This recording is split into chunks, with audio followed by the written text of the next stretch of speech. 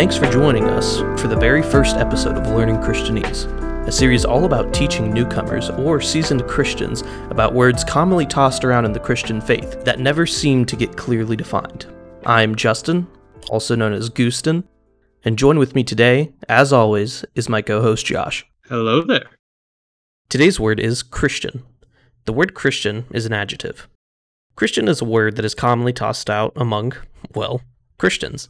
This podcast series title is based off of the word Christian, hence Christianese. Now let's hand it over to Josh, who will examine the origin and definition of the word Christian. The origin of the word Christian dates back to the time of the apostles in the book of Acts in the Bible.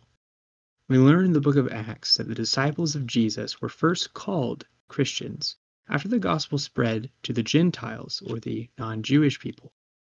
In Acts chapter 11, verse 19-26, it says this: "Now those who were scattered because of the persecution that arose over Stephen traveled as far as Phoenicia and Cyprus and Antioch, speaking the word to no one except Jews.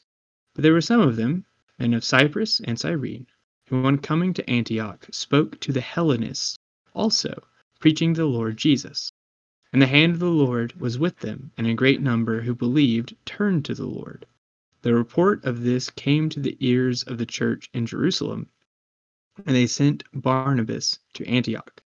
When he came and saw the grace of God, he was glad, and he exhorted them all to remain faithful to the Lord with steadfast purpose.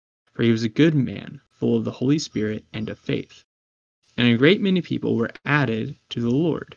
So Barnabas went to Tarsus to look for Saul, and when he had found him, he brought him to Antioch. For a whole year they met with the church and taught a great many people. And in Antioch the disciples were first called Christians." So the word Christian was used in a similar way to how others in their day might have described themselves as a Herodian, a follower of Herod, or a Caesarian, a follower of Caesar. It was a term that they used to describe who their Lord was. And so when we use it today, we use it to describe who our Lord is. And that is, our Lord is Jesus Christ. So what is a Christian? A Christian is, firstly, someone who has been changed by God through a miracle he has performed toward them, called regeneration. God changes us by his power and grace so that we will desire to seek him in repentance and faith. For the use of the word when we first see it in the Bible, it was used to define those to whom God has granted repentance that leads to life.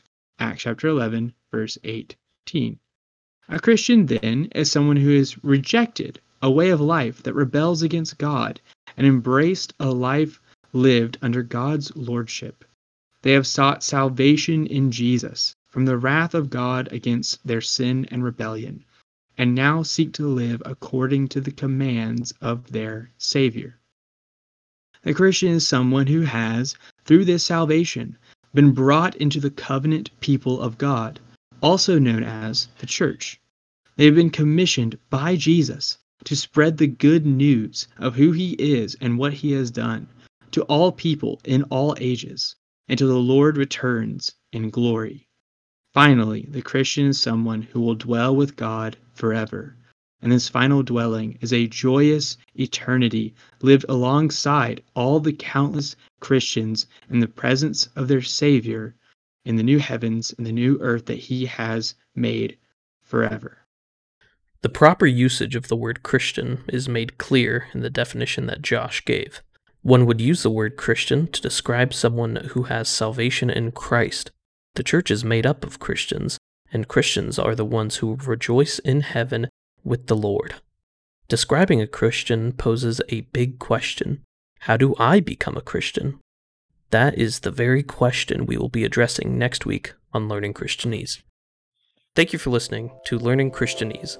Make sure to follow this podcast on Spotify or Google Podcasts, and follow us on Twitter at Goostin'sBTime and on Instagram at Goostin'sBibleTime. Go, delight in the law of the Lord, and plant yourself by streams of water.